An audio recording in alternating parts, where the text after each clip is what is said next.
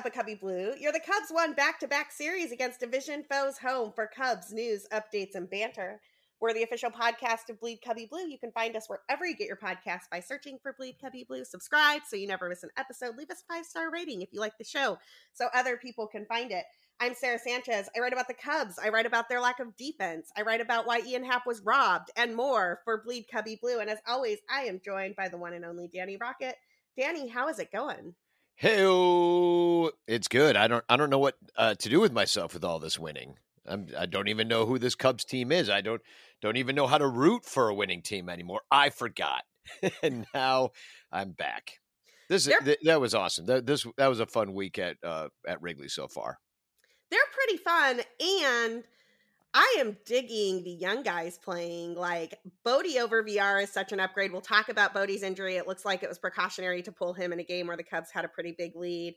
But that was scary, that collision with Nico Horner. But Bodie over VR is a huge upgrade. I love seeing Nelson Velasquez in the lineup more. I am digging what I'm seeing from this Cubs team right now. And I know it's short-lived, and we'll talk about all of that. But I'm having a good time, Danny, and both of us were at the last couple of victories. It was a lot of fun. Should we just jump right into what's going on with these Cubs? Let's do it. Awesome. One show note before we jump in, we're going to cover both the Red Sox and the Brewers series today.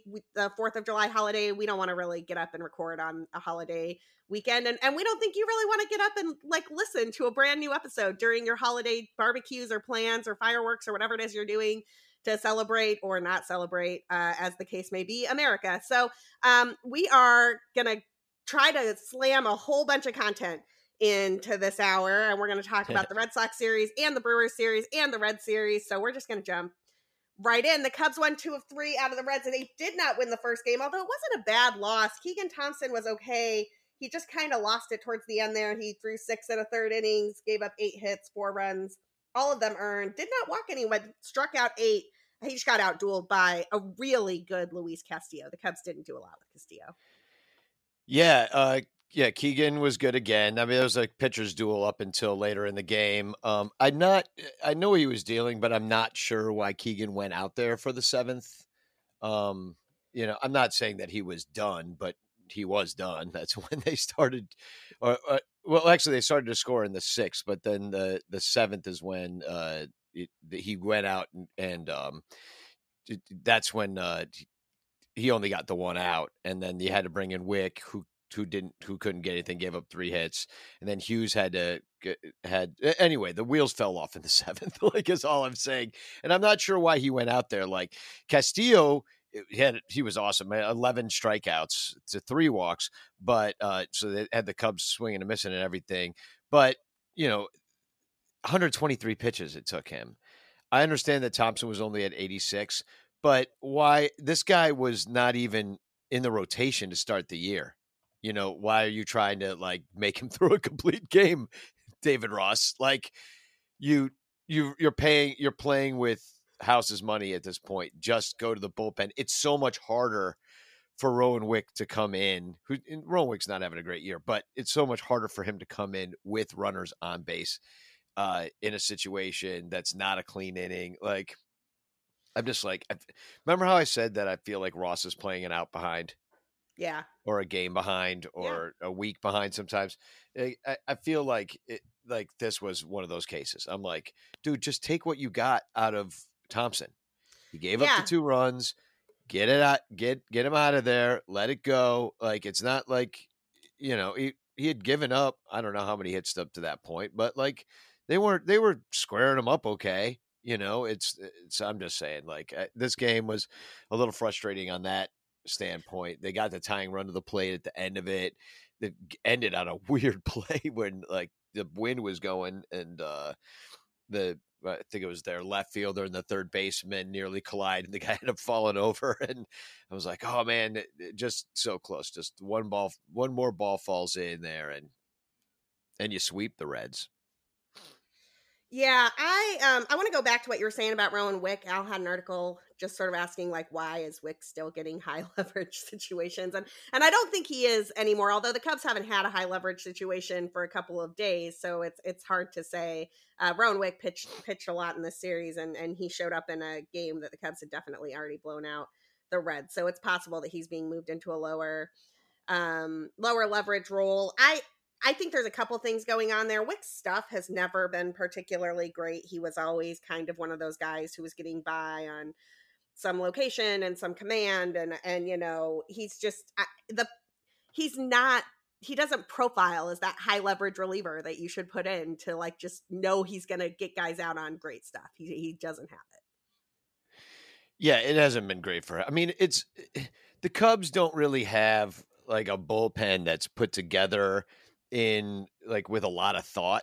I feel like like some teams they're like, "Oh, we're really going to spend on the bullpen and we're going to our 7th, 8th, ninth are just going to be locked down. We got those arms back there." And the Cubs are more like, "Well, we'll see who's doing okay and we'll well, and even last year at this point of the year, you had Tapera and you had Chafin and you had Kimbrel, who were, you could lock it down. I don't think that Ross has a bullpen like that. If you ask like why Rowan Wick's getting high leverage situations, I'm like, well, have you seen who he has to choose from? Because it's not like you've got other people that can take those high leverage situations. You got David Robertson and a cast of characters, and a cast of thousands. Um, Circle of Trust. Wick is, I mean, I guess he's moving out of it right now, but Yeah, I mean who else you got? it's a fluid circle. He could move back into it. But I was talking to some fantasy friends earlier today, and people were sort of curious, hey, Robertson gets traded, like what's going to happen with Rowan Wick? And I'm like, a month ago I might have said he gets some saves. Now I'm not so sure.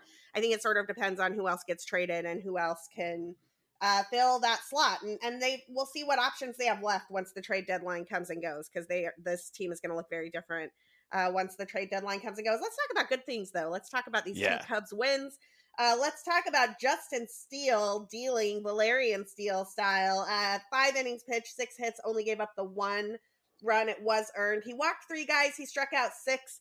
I thought Justin Steele looked really good in this game. You and I went to this game together, hung out with some of our friends in the bleachers, and definitely had a good time welcoming Tommy Pham back to Wrigley Field. Oh man, I think he complained. I think he complained to staff that everybody was heckling him. We heard a guy. Remember over on when we were in the left field corner that the guy had been heckling Pham, and one of the Wrigley Field ushers came down and yelled at him, saying, "Hey, you can't yell." I mean, I don't think he was like dropping F-bombs or I don't anything think like he that. was either. I was there while he was heckling Pham, and they kind of had a little back and forth. And frankly, I didn't hear anything that was bad. It was pretty standard heckling. I am very sensitive to anything that sounds. I don't know, man. I got on some guys in the bleachers last year who were really giving it to Jesus Sanchez from the Marlins, and I was annoyed by that because let me just tell you, the way they were saying the name Sanchez, and I know when someone is using that name in a pointed way to get some racial undertones on it, because Yeah. well, it's my name and I can hear it in your voice.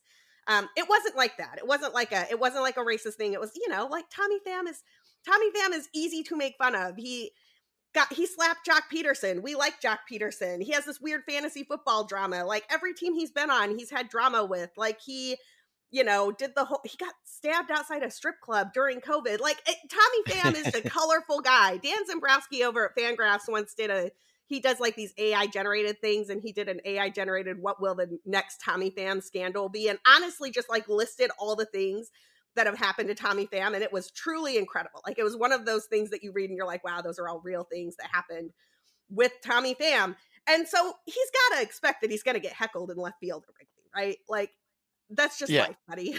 Yeah, exactly. If you're out there like getting stabbed at a strip club during COVID, you're gonna you're gonna get a little heckling from the left field bleachers. Yeah, and it seems like he's got thin skin about it too, which makes it even funnier.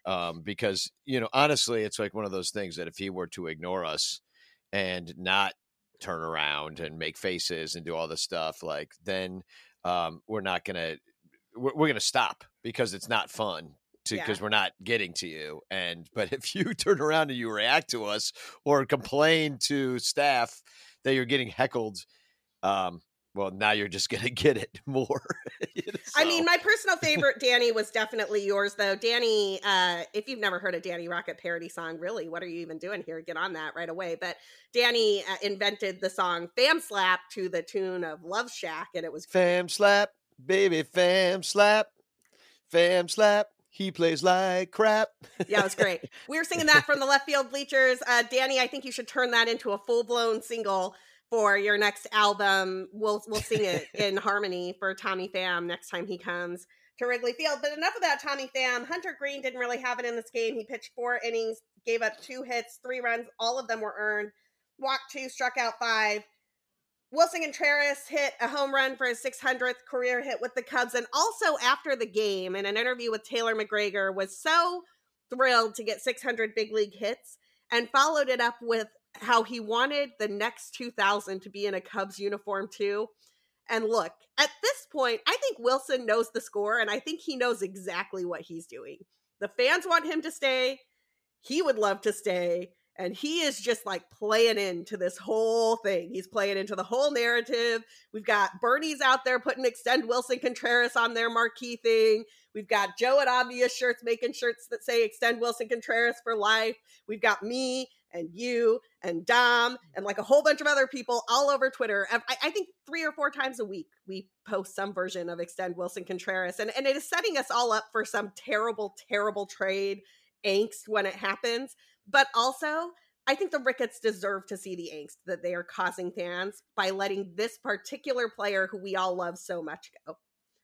Yeah, and I don't think it's just the Ricketts. For whatever reason, I mean, I've kind of just heard things that they're just not really big Wilson fans overall. Like there's They're I don't wrong.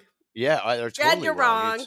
Yeah, I mean, he's gonna be an all-star this year. So it's like, "Oh, you don't want an all-star catcher? You're not into that?" Like, what is wrong with you? Like idiots. Like what seriously, what the hell's wrong with you? That's exactly especially at such an important position like catcher, you get all that offense.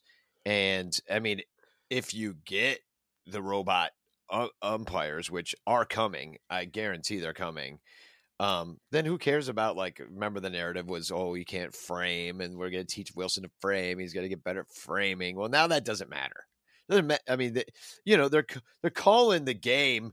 David Ross is using PitchCom to call the game anyway. You know what I mean? So it's like that it doesn't even matter. Like, they go through their sequences ahead of time, and so that part of it. So you just take the offense, take it where you can get it. I don't care what position it's at. You got the DH now, so you can throw somebody like Gomes or PJ Higgins in there. You got the 3 catcher situation. Like, I don't understand why you don't. I mean, it's too late now. They're not going to extend him, and he won't.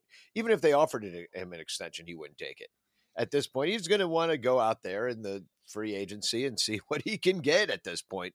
And I don't know. It's going to be a lot. Please, It's too Wilson. late.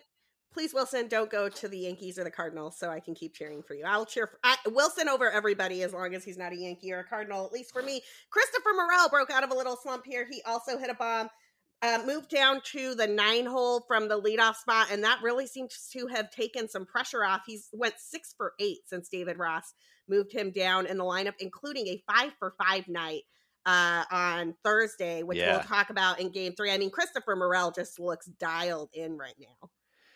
Yeah, and he wasn't before. So I think that was a good move to move him down. He was striking out about half the time. And so, yeah, you can't have that in the leadoff spot. I mean, didn't he strike out 4 times in the first game?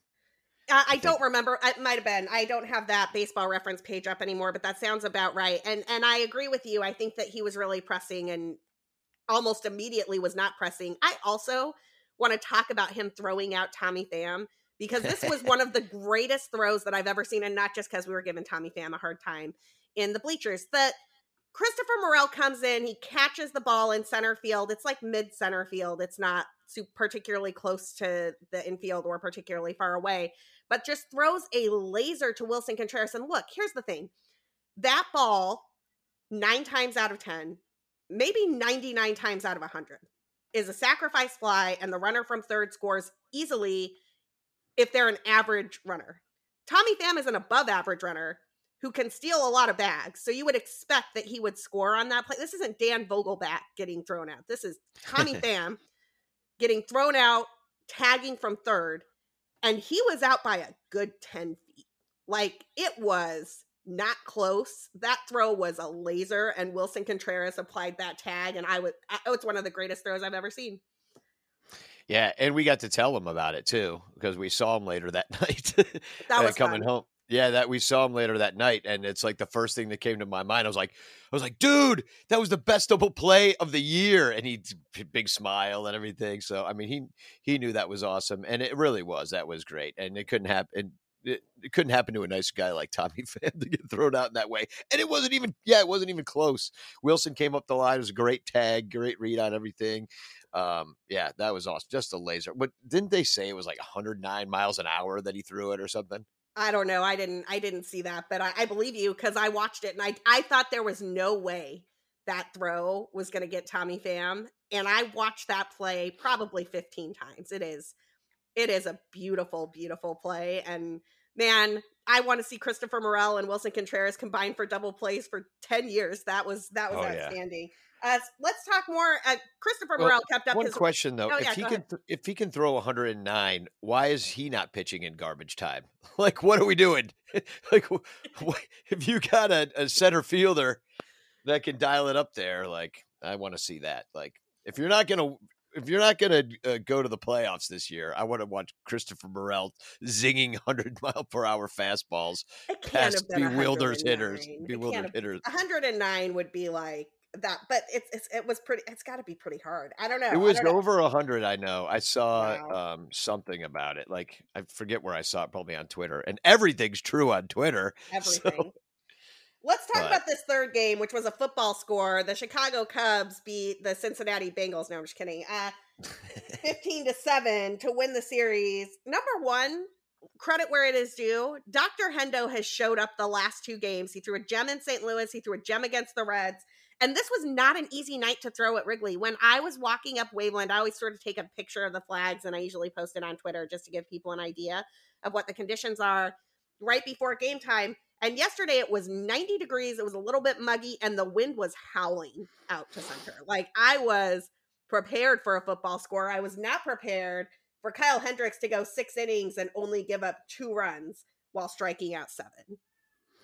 yeah, no, he did great, and I think sometimes that pitchers, when they see the flags doing that and they know what it's like, that especially Kyle Hendricks is so familiar with Wrigley Field, and for the most part pitches really well at Wrigley Field, but better than he does on the road. Um, uh, Usually anyway. I think that, don't you think that he makes a little bit of an adjustment? I mean, where he can, to like not let them get that ball in the air just Oh, because he totally. Yeah. knows. I mean, I think any pitcher worth their salt. I mean, Ashcraft didn't know that because he's a rookie. He didn't like he doesn't know to check the flags. He's like, I'm at Wrigley Field. I'm a Red. I'm a rookie. Like, he doesn't know. So he ends up giving up 5 runs in 1 inning, and can't even get out of the 3rd inning. So, yeah, Kyle Hendricks, I think there's some veteran know-how there. But yeah, 2 times in a row, we'll take it. I mean, it's been inconsistent. Dr. Hendo and Mr. Kyle. So we got Dr. Hendo when I thought we were going to get Mr. Kyle. I really did. Yeah, me too. I was with Interesting, you. Danny. We've gotten a merch request now for some Dr. Hendo shirts on Twitter. Oh, So I'm not the merch girl, but I might need you to see what you can do to well, get some merch going with I'll tell Dr. you, Hendo. in speaking of the Reds, my good friend Billy DeVore, who does the new Nasty Boys podcast, he does In the Clutch shirts, and they're really great at turning around my ideas. We got a Morel shirt over there. It's a Morel is a fun guy. Chris Morel is a fun guy, like, because Morel's a mushroom. And then we have Cup Snake shirts. And we also have they designed a Seiya Suzuki shirt because they're like, hey, like, Cub fans buy a lot of stuff, and let's maybe, even though we're Reds fans, let's sell stuff to them. So anyway, it's called In the Clutch Shirts, and I will definitely talk to them about doing something like maybe if there's like I could find like a famous. Well, should it just be Dr. Hendo? Nobody wants a Mr. Kyle shirt. Yeah, nobody wants a Mr. Kyle shirt. I think Yeah. that we just need a Dr. Hendo shirt. But I trust you on the design aspect here, Danny. So We'll let's see get if we can something get done. let's see if we can get a Dr. Hendo shirt going for the listeners. I think that would be pretty fun. Let's go back to Christopher Morelli. Was 5 for 5 in this game. He had a home run off Max Schrock that landed by our friend Ballhawk Dave Oh out on man. Waveland. It's the first 5 for 5 game since Chris Bryant did it 6 years ago, and he's the youngest Cub to do it since Ken Hubbs in 1962. I mean, what more does Christopher Morel need to do? I think that this dude is stunningly good at baseball. Yeah, and it's funny with the comparisons to Wilson, because remember when Wilson Contreras came up, he wasn't really supposed to stay, and he played his way onto staying on the team for the next 6 years. Played his way into starting the All-Star game 3 times. Exactly. It's like, oh, well, he wasn't supposed to be a guy. Well, guess what? He's a guy. And yeah, Morel's, he's definitely played his way. I mean, I don't know at what point do you start some maybe he doesn't have the home runs uh, to get any rookie of the year. Well, here's the thing. Like, if you had told me at the start of the season that the Cubs were going to have a rookie of the year in contention, I would have said that's Seiya Suzuki. But at this point, Seiya Suzuki has been out for like, I don't know, 6 weeks with this finger injury. Although he did have a nice rehab start in Iowa. As this game was going on, he hit a home run. He is back and should be back with the Cubs soon. And frankly, like, I don't know, Danny. I like this team a lot if the outfield is Ian Happ, Christopher Morel, Seiya Suzuki. I am digging the infield if David Bodie's your second baseman, Nico Horner, Patrick Wisdom. Got to figure out that first base situation. Wilson Contreras behind the plate. That team might be. I think that team might be good. Yeah, well, I mean, you got you've got Frank Schwindel on the shelf. He hasn't exactly been Frank the Tank this year. PJ You've had Higgins at first. PJ Higgins is hitting well, 360 plate appearances. well, not only that, but he also hit a home run last night. That Bleacher Jeff got actually, and got a little love on the broadcast I saw. But yeah, he's got a 907 OPS on the season. He went 3 for 5 last night, scored a couple runs. I mean, yeah, PJ Higgins is another one that's been a surprise. He's supposed to just be like the third catcher, and he's He's doing not way going more than that. anywhere. He's too Yeah, good. They're like, well, you can play some third base, PJ. exactly, You're playing a batting little the third, lineup. playing a little first. Then I mean, so yeah, it's been going really well. The question is, what do we look like after the deadline? And I think all signs are pointing towards this team continuing to sell off. So some of these dudes, like you got Narciso Crook in there last night, who also had a couple of hits, although one of them in very much garbage time. Yeah, he looked pretty good out there. I'm not going to lie. I mean, obviously small sample size, but again, a guy who all smiles, not supposed to be a guy, making the most of his opportunity, comes into the game late and goes 2 for 3. I mean, I don't know, man. I'm digging I think that all these guys are coming up and they're just sort of feeding off each other's energy, and they're really happy to be here, and they don't know that they're supposed to not be good, and they're just like, watch us go. Yeah, and Crook, it's funny because I looked at his MLB page just to be like, oh yeah, Narciso Crook, what does he do? And I'm like, wait, he's wearing a Reds hat. Like, what's going on? Like, apparently he's from the Reds organization, and then the Cubs picked him up. But like, he's not actually he's not hitting the cover off the ball in the minors. I mean, Neither was Morel.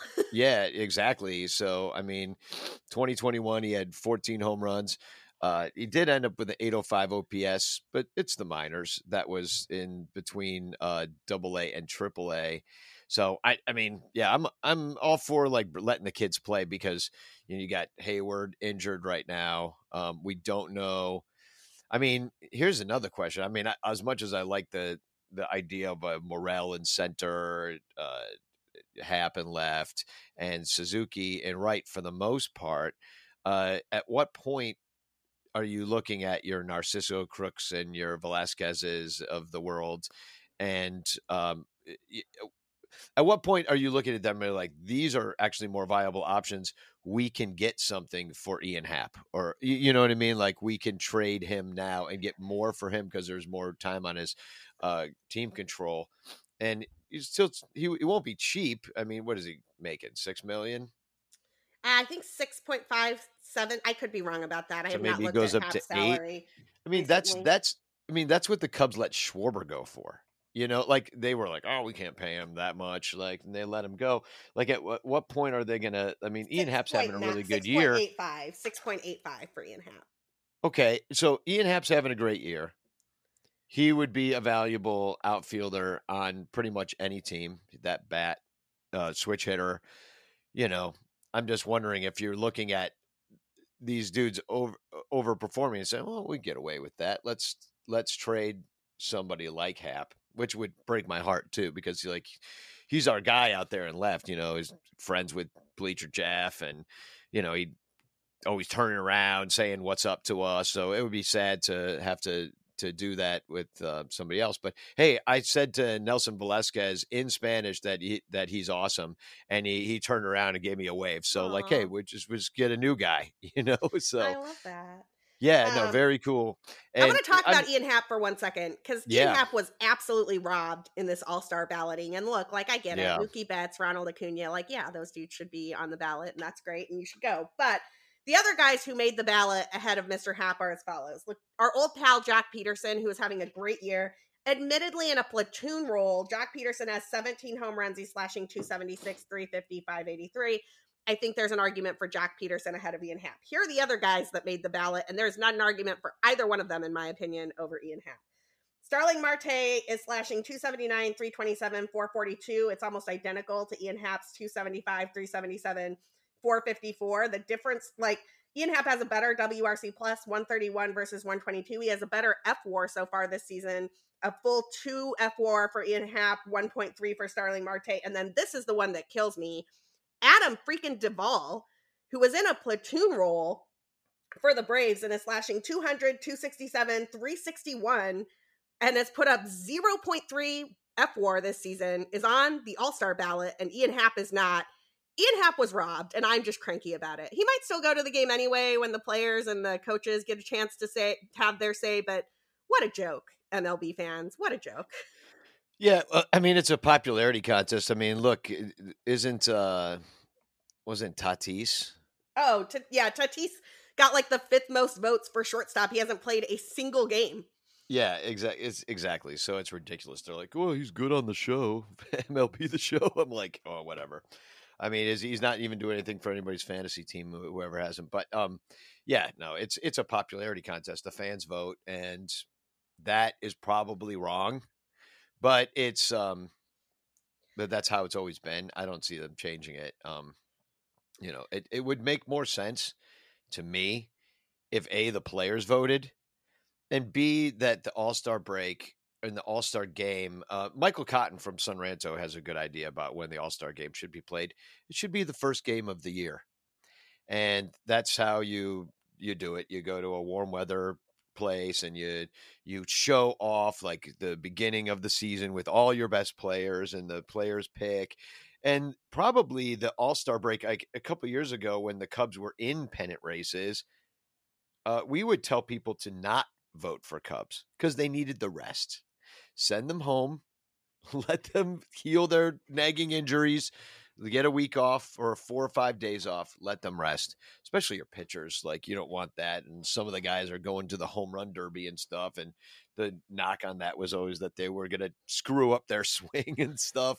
I don't know if that's true, but it just doesn't make a whole lot of sense. I'm not a fan of the All-Star game in general. So maybe I'm the wrong person to ask. I've never been into it because it's a fake game. I'm not super into it as a fan. I love it for the players, for the experience. And that's the other reason that I really want Hap to have that experience. I think he's earned it. And he should get to walk the red carpet once. He should get to go out there and play. He has earned it this season. I'm going to be pretty cranky if he doesn't get a shot at it, because the league is like, well, the Cubs are bad. They should only get the one player, and Wilson Contreras is going to be the starting catcher. So you can have Wilson Contreras, maybe you can have David Robertson. You don't need a third player. And I think Ian Happ has earned it this year. And I'm just he's not one of those guys that's going to be a perennial all-star, in my opinion. I don't think he's going to be a guy who gets that shot year after year after year. He hasn't been that consistent guy in MLB, and I want him to get the opportunity while he has it and in the season where he deserves it. Couple other notes from this game. If you read Al Yellen's recap over at Bleed Cubby Blue, he has, for the second time this season, just definitive proof that StatCast is not working on these home runs that make it out to Waveland. That home run that Patrick Wisdom hit, the first one, absolutely landed by our friends, the Ball Hawks out there. Ball Hawk Dave showed us where it landed last night as I was walking home. That is approximately 440 feet from home plate, and StatCast measured it at 401. As far as I can tell, StatCast lost it. It was so high that StatCast just lost it and just like stopped tracking it at 401. That's absurd, because they said the second home run that Patrick Wisdom hit that did not get out of the park was 397, and that landed in like the second row of the bleachers. So you're telling me that the ball that landed on the street on the fly went 4 feet farther than the ball that landed in the bleachers? Like, that's just not true. Like, I don't know. That's not true. And the only reason I care about this, home run distances, exit velocities, all of those types of things, that is how front offices are making decisions in terms of like real player value and power. And I'm telling you that something is off at Wrigley Field in the left field corner. Yeah. No, I was confused by that too, because somebody said to me, I was sitting, the ball went right over my head, and I said, that what did they say? That went 420 feet? Because it was muffled, when Jeremiah Poprocki gave the information. They're like, no, they said it went 401, and everybody looked at each other. We're like, huh? What? 401? No way. Like, all right, well, we sit down and drink your beer. But yeah, it was strange. Wisdom, man, what a great year he's having. And the batting average is up. He's not striking out like he was. I mean, he's not batting 232. I'm not going to get too excited about it, but like, it's not. It's having a better season than Adam Duvall. Yeah, I mean, we're not Sorry, we're not looking at a dude. Adam Duvall. I know, seriously, but we're not looking at a guy who's like, either he's going to strike out or home run, like completely. Like, he was totally that guy for a while. He's got 16 dongs on the year so far. And, you just love to see it for a dude like him, who we weren't expecting to ever. I mean, he was on the Cardinals. He was on Texas. Nobody really ever gave him a shot. Because of Blue Friday, he ends up on the Cubs. And like, he's got his OBP up a little bit higher. He's, what did he have? 28 home runs last year. He's already got 16 on this year. We are well overdue for a quick break for our sponsors. I'm going to hold you on there. We're going to talk about Patrick Wisdom on the flip side, because I have a stat that's going to blow your mind. But first, let's do it. And we are back. Here's a stat that's going to blow your mind about Patrick Wisdom, because Danny, you are absolutely right. Patrick Wisdom looks like a different player this season. The power is certainly real. These are Patrick Wisdom's K percentage splits by month so far in 2022. In March and April, he was striking out 37.8% of the time. In May, he was striking out 37.7% of the time. In the month of June, which just finished, Patrick Wisdom struck out 28.6% of the time. If Patrick Wisdom can strike out 29% of the time with this home run rate, he's not just a good third baseman. He's a great third baseman. Like, I am perfectly happy to have him be the Cubs' third baseman going forward with a 29% strikeout rate and this power. Yeah, and and the third baseman part isn't too shabby either. He's not the best. He's not going to win a Gold Glove, but he's got a great arm, and he makes the routine plays. So I'm not saying he's like, Nolan Arenado or anything over there, but at the risk of being controversial, he might be better than Chris Bryant. Well, I mean, if Chris Bryant can't even stay on the field, I mean, at least Patrick Wisdom can do that. So, the OBP is up over last year, 10 points. He's got the exact same batting average. He's actually slugging a little bit less, and his OPS is down. But the strikeouts is what you're concerned about. He does have 100 on the year, so in 259 at bats. But I don't know. It just seems trending. It's the eyeball test tells me it's trending in the right direction. I totally agree with that. One last note from this game, I do want to talk about the David Bodie collision with Nico Horner, just because it was scary. And Bodie, that shoulder injury, I was at the game where he threw his shoulder out of socket on a slide last season. It was not good, and then he really ended his season. He had surgery in the off season. He's really worked hard to come back. You never want to see a guy go down like that. When he was down on the ground after that collision with Nico, I was very worried about him. It does sound like that was a little bit precautionary. He was nervous about it. He felt some soreness, so the Cubs pulled him. It didn't sound like they had terrible news afterwards or anything like that, but really wishing David Bodie the best news possible on that shoulder. Well, you're winning by 1,000,000 points.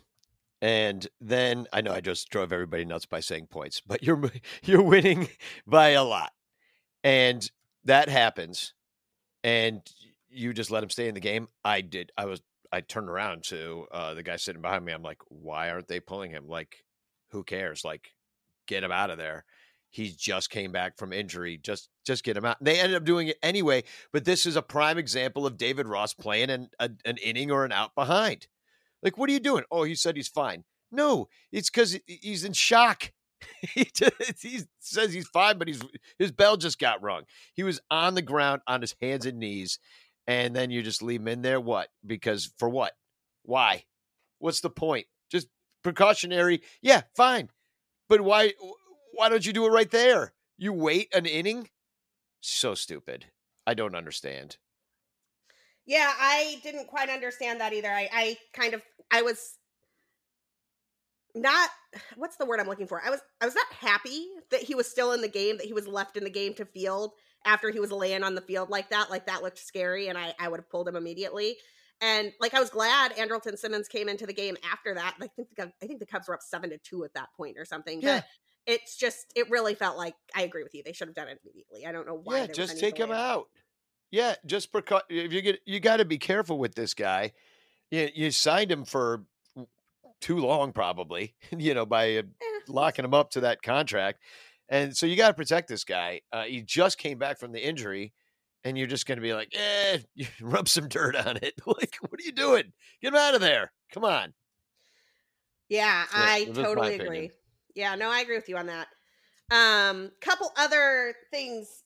Well, anything else you want to talk about with this series before we move on to the Red Sox and Brewers previews? I think that we might have covered this one good and well. Yeah. Just that I hate garbage time. Max Schrock. Yeah,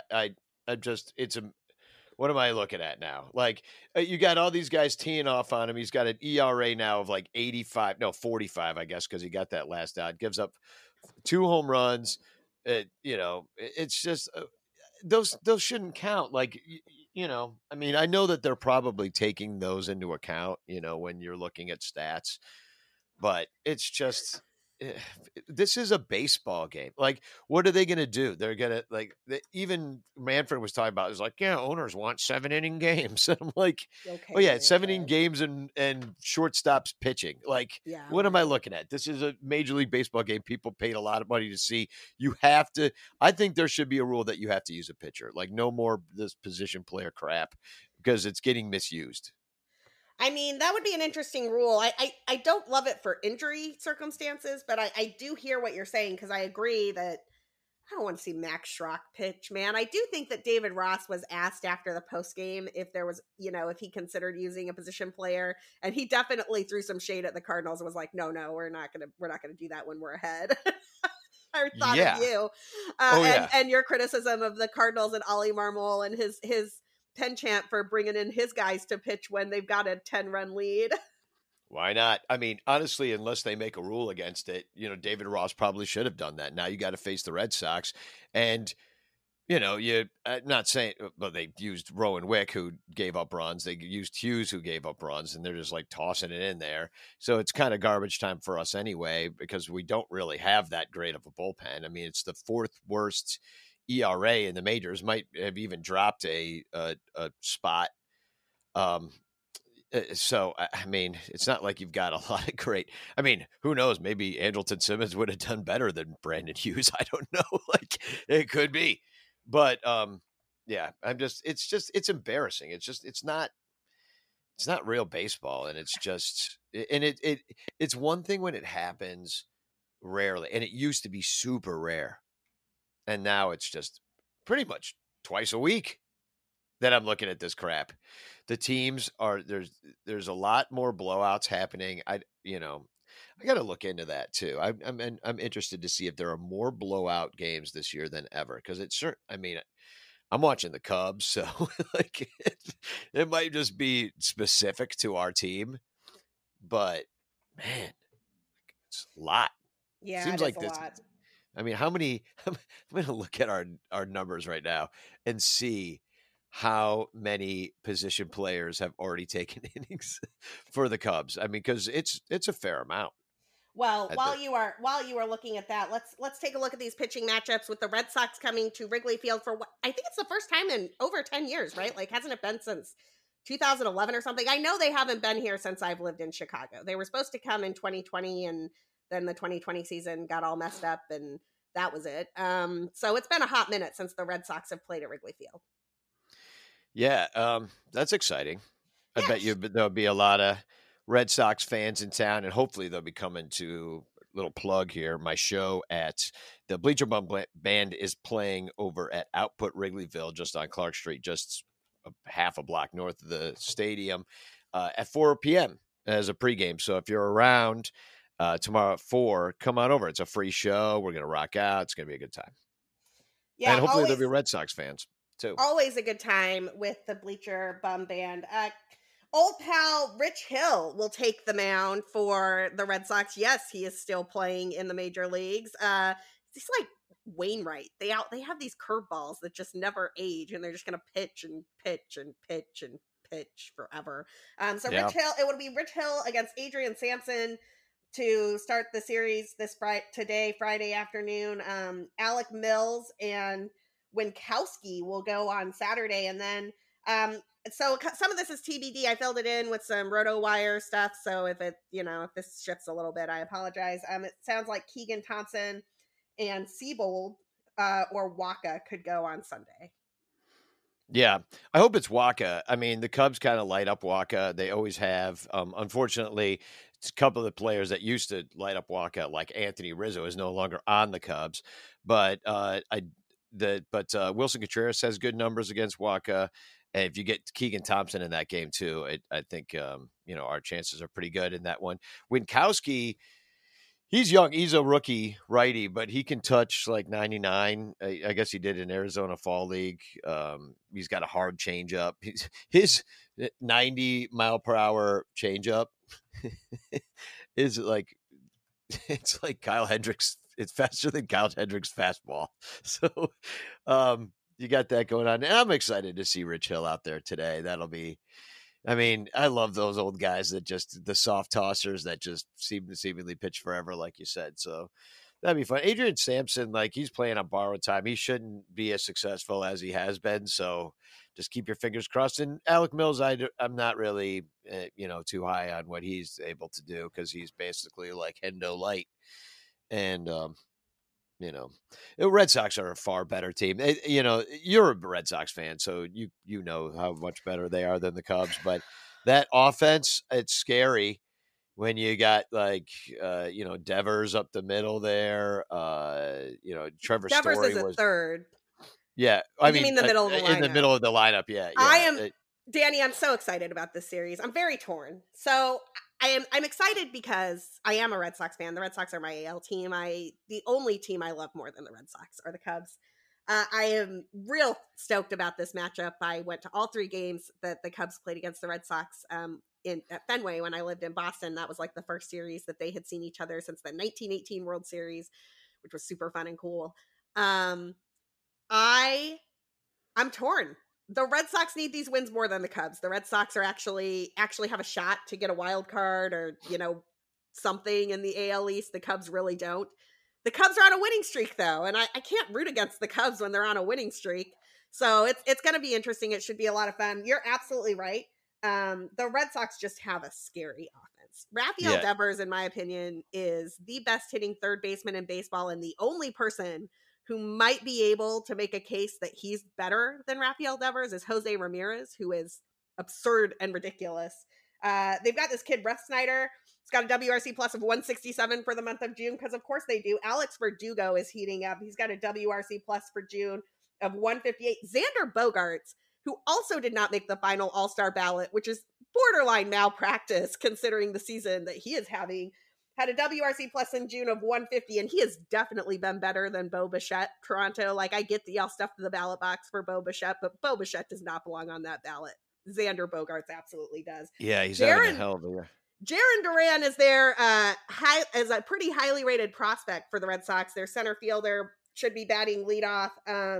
He's got a WRC plus of 144 in the month of June, and then Christian Vasquez, their catcher, who can kind of hit, but not like Wilson Contreras or PJ Higgins. He's got a WRC plus of 111. Yeah, it's scary offense, really scary offense. And they've hit. I looked it up yesterday, but they've hit 34 more doubles than any other team. Rafael Devers, JD Martinez, and Xander Bogaerts are all in the top 10 in the major leagues in doubles. Yeah, so they're ridiculous. They're just ridiculous. It's you got to get to the bullpen, because their bullpen is just average. So, and it's like by committee. And I was talking to my friend Lyle, who's from Boston and one of the hosts of the Son Ranto show. We were talking to him about it, and he's like, yeah, we just never know who's going to be pitching. It's like, we just don't know. It's like, there's not, like, you don't, I mean, is there a closer? So Tanner Houck has basically been in the closer role for the last few weeks, and he's been pretty good at it. I think he has 5 or 6 saves in that time. You might remember Tanner Houck as the right-handed version of Chris Sale, who showed up in the playoffs last season. I mean, and he really did look like a righty Chris Sale. Like, he looked absolutely nasty, lots of Ks, but he hadn't really gotten it going as a starter this season. And so Boston is kind of using him in the same role they used Garrett Whitlock in last year, which is a lot of long reliefs, some saves, those types of things. He's basically the closer at the moment, as far as I can tell. However, he also just took 3 games off because he is not vaccinated, and the Red Sox are coming to Chicago from Toronto. And so both Jarren Duran and Tanner Houck have not played for like the first half of this week, because they were on the restricted list for that trip. And y'all can read into that what you will. So their bullpen's going to have quite a bit of rest from that. The starters that we're seeing from them, with the exception of Waka, are not really guys I would expect for them to want to pitch or start down the stretch at all. Yes, that includes Rich Hill. I think they're biding their time until Chris Sale comes back. They want Garrett Whitlock back in that rotation. So we're kind of seeing the beat up Red Sox rotation while they're seeing the beat up Cubs rotation. And if the wind's blowing out, these could be some ridiculously high scoring games. Yeah, get ready to see more position players pitching, maybe for both teams. Yeah, but it's always fun when the Red Sox come to town. Now it's not going to be such a novelty to play teams from the other league, because we're going to play everybody next year. But I imagine that Wrigley will be rocking this weekend. The weather looks great. The only thing that I did notice is, I signed up, even though I'm not eligible to purchase these tickets. I signed up to get the notifications from the Cubs U deal, where they're giving $10 tickets to students. Oh, that's cool. Yeah. Now, you have to have a .edu address to sign up. I don't have one of those. But I did sign up to get the notifications, which I get just to keep my finger on the pulse of what's going on with Cubs tickets. They're giving away $10 Cubs tickets to today's game, Cubs Red Sox. That should shock everybody. That's ridiculous. Yeah. They can't. If you can't sell out this game, you are charging too much, because people are like, I'll do something else. Or people have, since Blue Friday, have so fallen away from this Cubs baseball team that people just simply do not care right now. And it's going to take a lot to get people back interested, like being in first place. Or extending Wilson Contreras. Yeah. Instead of just selling off all the players that you like, even though that might be the quote unquote good way to run a modern baseball team, it's certainly not a good way to fill up Wrigley Field and sell people $15 beers. So Anyway, I was surprised to get Yeah, that that's text shocking. today. Yeah, I was surprised to get that text. I've seen the tickets coming down on the still broken StubHub. They were going for about $40 to get in price. Now there's more like 30 plus the fees. And if they can't sell this game, then they got big problems. Yeah, this This, this series is the only series that I bought that didn't have like a special ticket offer to it or anything at the start of the season, because I thought that I was sure this would be the one that would cost more on StubHub than anything else. It's the 4th of July weekend. It's the Red Sox. I mean, that's a recipe for high prices, not a recipe for $10 tickets. So perhaps you should extend our favorite players and let us cheer for some guys over there, Mr. Ricketts. The Cubs hitters are no slouches at the moment. They actually compare pretty favorably to this Red Sox team. Ian Happ has a WRC plus of 162 for the month of June. Wilson Contreras is at 160. PJ Higgins is at 147. Nico Horner is at 134. Rafael Ortega is at 123. Christopher Morel is at 122. And Patrick Wisdom is at 112. That stacks up pretty well against those Red Sox sluggers we were just talking about. yeah. Yeah, no, I mean, I think the offense right now is not the problem. I mean, you remember that old crew with Chris Bryant and Anthony Rizzo and Javi Baez? Remember they would like score one run all the time and they'd win because God, of it the was pitching. obnoxious. Yes, Yeah, obnoxious. so that has not been the issue. The Cubs are scoring a fair amount of runs. Every now and again it dries up, but it's not as like the offensive broken offense that never got fixed that we saw underneath the Theo regime. This is a different team. They're playing station to station. Hey, they're kind of like the Red Sox, except not as good, because that's what the Red Sox aren't hitting a lot of home runs. They're scoring a lot of runs, but they're not doing it by the homer. They're doing it with doubles and getting on and moving them over, and that's kind of how the Cubs are starting to be built.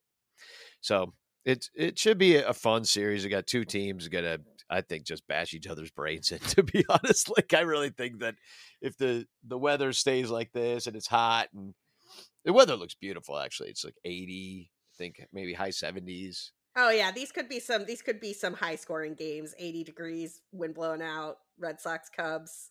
Yeah, Let's see what happens. Let's see what happens at the old ballpark after this weekend's games. The Cubs will head up to Milwaukee to play a 3-game set against the Brewers on the 4th of July and into next week.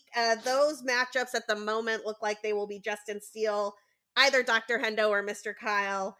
Adrian Sampson against Eric Lauer, a guy named Gonzalez, who I've never heard of, and Corbin Burns, who I have heard of. He is the best pitcher in the National League, and it is not particularly close. What do you think about these pitching matchups for the Cubs up in Milwaukee? yeah. I mean, it's gonna be tough. I mean, Milwaukee's in first place. They don't have the best offense in the world, but we haven't played real well against them. Well, actually, I'm looking at it right now. We're 5-5. We've All played right. the Brewers hard, and we've played the Cardinals hard, which I like that. I like that the Cubs are making the two division leaders work for it. One thing I'll say about the Brewers is they were 15-7 in April, 17-12 in May, and 12-15 in June. So we might be catching them at a pretty decent time. They had a pretty bad losing streak at the beginning of the month. They lost to San Diego, Philadelphia, and Washington before finally snapping their streak. They did manage to just beat Toronto and Tampa Bay. Now they got Pittsburgh, where they lost last night, 8-7.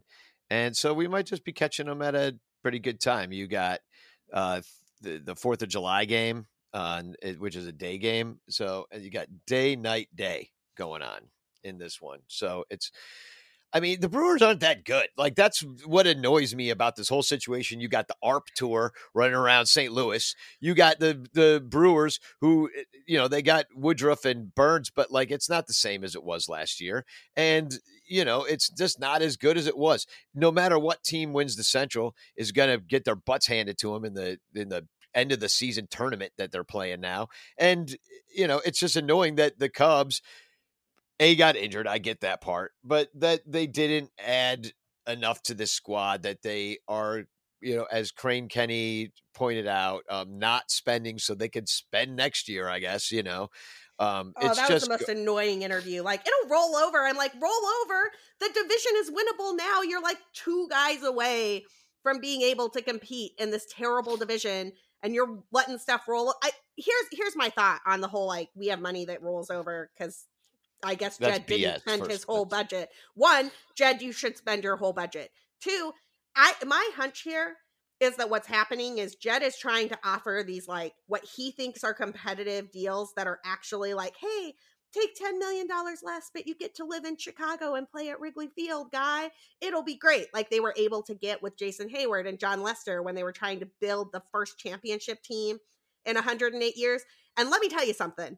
You are a major market baseball team. You don't get discounts for guys to come here. You have to offer $10 million more, not $10 million less.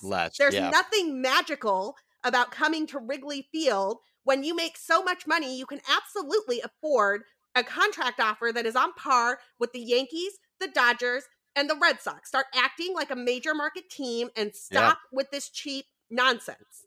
Yeah, no, I totally agree, and yeah, I hate this nickel dime crap. It's just it's so annoying. No, you should just be out there, and it's not my money. Well, actually, it is, and they charge us a boatload to go to Wrigley Field. We're paying $15 for a Bud Light seltzer last night. You know what I mean with the tip. So I don't want to hear it. You got cup snakes worth 50 grand going around. The bleachers are. I mean, it wasn't the biggest crowd of the year last night, but it's still way more packed than a lot of teams. Even the Yankees, like who are in first place, aren't drawing like the Cubs still draw in fourth place. So it's totally just asinine. And the fact, it rolls over. Okay, then I will expect a $400 million payroll in 2 years. Then, if Yes. you guys, if it's rolling over, he says it's a closed loop. Yeah. And also the marquee money is going to flow And in. the It's going to go sports on the book. team. Don't Yeah. forget the sports book that Yeah. they're building at the corner of Addison and Sheffield. Like, I Yeah. am over this nickel and diming nonsense. Like, go get this team is not. Look, it's been injury ridden. There's been some issues. There's been some problems. Like Justin Steele and Keegan Thompson and Adrian Sampson are not supposed to be mainstays of your rotation. And I get it. That has caused some problems. You can spend money to replace some of these guys and field a competitive baseball team. I cannot. Let's talk about this Brewers offense and then end out this show, because honestly, like I'm on a roll here, and we've got to close this out. There's like 3 minutes left in the show. The hot hitters for the Brewers in the last month were Colton Wong, who had a WRC plus of 175, Andrew McCutcheon at 156, old pal Victor Caratini at 145, Jace Peterson at 121, Rowdy Tellez, I love that name, at 119, and Christian Yelich bringing up the rear there at 116, but over 110, just 16% above average. I wonder whatever happened to old Christian Yelich and his MVP ways. Yeah, well, I guess he had to stop cheating. The only player with an OPS over 800 on this team for the year is Rowdy Tellez. This is not Yikes. a great team. They're okay. They've got some guys that They've you've got heard great of. pitching. Yeah, they got great pitching. That's what it's about. You got Willie Adames and Rowdy Tellez each with 15 home runs. And then you go down. What does Yelich have? He's got 7 on the year. Mr. MVP, 7 home runs only. He's basically doesn't Christopher Morel have 7 or 6? I think he does, and in like 1 month less playing Time. like a lot Yeah. less playing time. Yeah. So yeah, something happened there. I think he hit 7. I think he hit his 7th last night, Morel. I'm going to look that up while you talk about. And it shouldn't count because it was off of their second baseman. So if that indeed was what happened, but yeah, Christopher Morel has 7 home runs and 185 plate appearances. Yeah, and Christian Yelich has 329 plate appearances, almost double, and 7 home runs. So yeah, nice MVP, bro. Can't wait to see him back at Wrigley and remind him about that in left field. If we are able to remind Christian Yelich of his former MVP ways in the left field corner, you will hear about it here on Cup of Cubby Blue. Danny, where can people find you in the meantime, and definitely remind them about your show? Yeah, well, come Saturday, that'll be a lot of fun. 4 p.m., Output Wrigleyville, right on Clark Street. It's going to be a fun show. And then on Sunday night, probably we're going to go right after the game. As they're going to do a little post game wrap up of this Red Sox series and preview the Brewers as well on the Son Ranto Show live. So you can join us either Sunday after the game or Sunday night. We haven't figured out what we're doing, but it's going to be fun because it's always fun to hang out with Cubs fans. It is going to be fun. I will be there, and I'll probably be tweeting some fun from the show from my account at BCB_Sarah. You can find everything on the podcast about account at Cup of Cubby Blue. We are going to take the 4th of July off for fireworks and baseball and beer and barbecues and all of that jazz, but we will be back after the Brewers series to let you know everything that happened with the Red Sox and the Brewers. Let's see if the Cubs can keep up these winning ways. This back-to-back series wins business. I don't know, man. It's pretty cool. I like it. If they do, you will hear about it here first on Cup of Cubby Blue. Till next time.